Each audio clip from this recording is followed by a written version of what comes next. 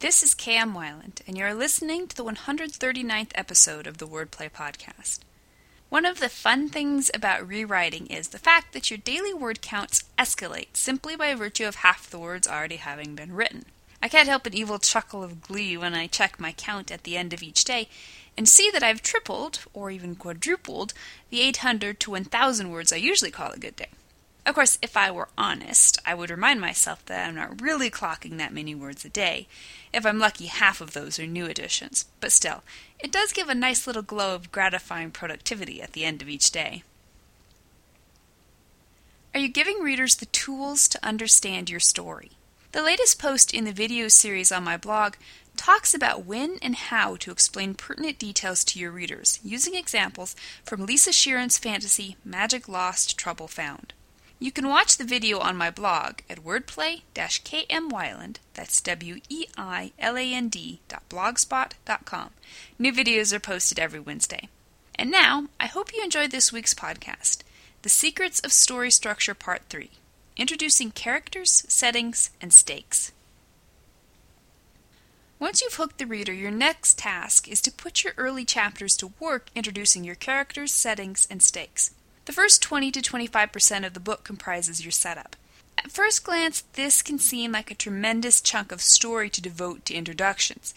But if you expect readers to stick with you throughout the story, you first have to give them a reason to care.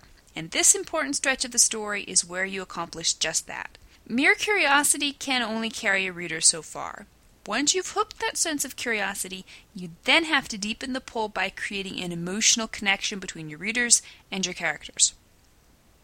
These introductions are made up of far more than just the actual moment of introducing the characters and settings or explaining the stakes.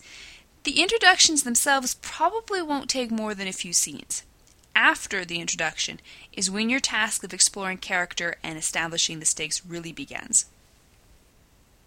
The first quarter of the book, the first act, is the place to compile all the necessary components of your story. Anton Chekhov's famous advice that if in the first act you have hung a pistol on the wall, then in the following one it should be fired, is just as important in reverse. If you're going to have a character fire a gun later in the book, that gun should be introduced in the first act. The story you create in the following acts can only be assembled from the parts you've shown the reader in this first act. That's your first duty in this section. Your second duty is to allow readers the opportunity to learn about your characters. Who are these people? What is the essence of their personalities? What are their core beliefs? Even more particularly, what are the beliefs that will be challenged or strengthened throughout the book? If you can introduce a character in a characteristic moment, you'll be able to immediately show readers who this person is. From there, the plot builds as you deepen the stakes and set up the conflict that will come to a head in the key and inciting events. Where do the introductions belong? The introductions should ideally begin in the opening chapter. Depending on the number of characters or the complexity of your setting, you will probably want to space the introductions throughout several early scenes. The most important thing to keep in mind is the necessity of giving characters enough space in these early chapters so you can focus on developing them. This does not mean the plot needs to be slow or meandering. Every scene must be pertinent to the plot. Every scene must be a domino, moving the characters forward to the point of no return. But don't cram so much action into these early scenes that you waste your opportunity to flesh out the characters before the bullets really start flying later on. So let's examine how the authors and directors of our 4 exemplary stories took advantage of their first act. Pride and Prejudice by Jane Austen, first published in 1813.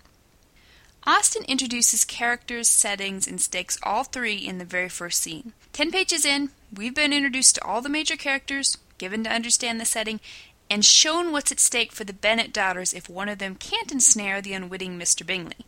By the time we reach the first major plot point, we've gotten to know the sisters, the beauty and sweetness that will eventually win Jane a husband, the independence and strong opinions with which Lizzie drives the conflict, and the foreboding irresponsibility of the youngest daughter, Lydia, are all in place and ready for use later in the story.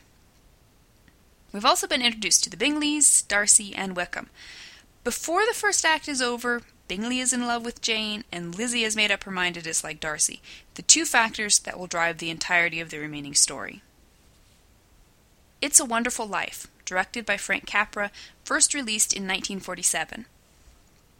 The first quarter of this classic movie is entirely, blatantly, and beautifully about character development. Under the guise of explaining George Bailey to novice Angel Clarence, the head honcho angels show us all the prominent moments in George Bailey's young life. We see him as a child, saving his little brother's life, losing the hearing in one ear, and preventing old Mr. Gower from accidentally poisoning a customer. We get a glimpse of him as a young man, planning his escape from crummy Bedford Falls, even as he begins to fall for the lovely Mary Hatch. By the time the inciting event strikes, we know George Bailey inside out. We've been introduced to Bedford Falls and its colorful array of denizens, and we've learned of the stakes from the mouth of George's father, who explains the importance of the Bailey Building and Loan in giving the people a haven from evil old man Potter. Ender's Game by Orson Scott Card, first published in 1977. Card uses his first act to establish his setting, the Orbital Battle School, where brilliant young children are sent to train to stave off an alien invasion. We learn about this strange and brutal place through the eyes of the main character, Ender Wiggin, who is a new arrival, and in so doing we learn about Ender as well. We see his determination, his kindness, but also his underlying bedrock of ruthlessness, which will eventually become the element around which the entire plot must turn. Almost all of the important supporting characters are introduced, and readers are immediately shown what is at stake, not only for the human race, but also for Ender if he does not overcome the handicap of his extreme youth in order to flourish in this place. Master and Commander, The Far Side of the World, directed by Peter Weir, first released in 2004.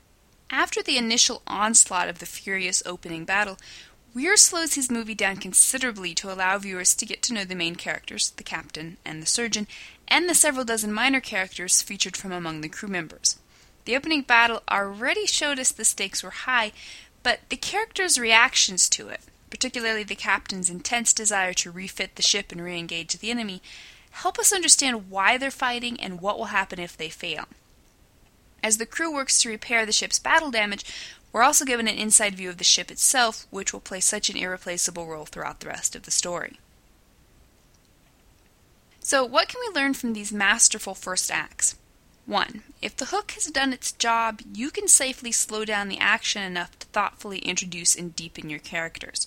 2. The salient personality points, motivations, and beliefs of the characters should all be developed. 3. The pertinent points of the setting must be fleshed out so you don't have to slow down in the second act to explain things. Readers should already be oriented by the first plot point. 4. The very fact that readers are developing a bond with the characters raises the stakes. Drive the point home by making clear what the characters, and thus the readers, stand to lose in the coming conflict. 5. Make certain every scene matters. Each scene must be a domino that knocks into the next domino/scene, building inexorably to the first plot point. The first quarter of the book builds the foundation of your entire story. A weak foundation will topple even the most brilliant of conflicts and climaxes. Do your homework, set up all your necessary playing pieces, and grip readers with an undeniable urge to find out what happens to your marvelous characters. Thank you for listening to the Wordplay podcast. To read a transcript of this episode, visit me on the web at wordplay-kmwyland, that's weiland.blogspot.com, and be sure to listen again next week.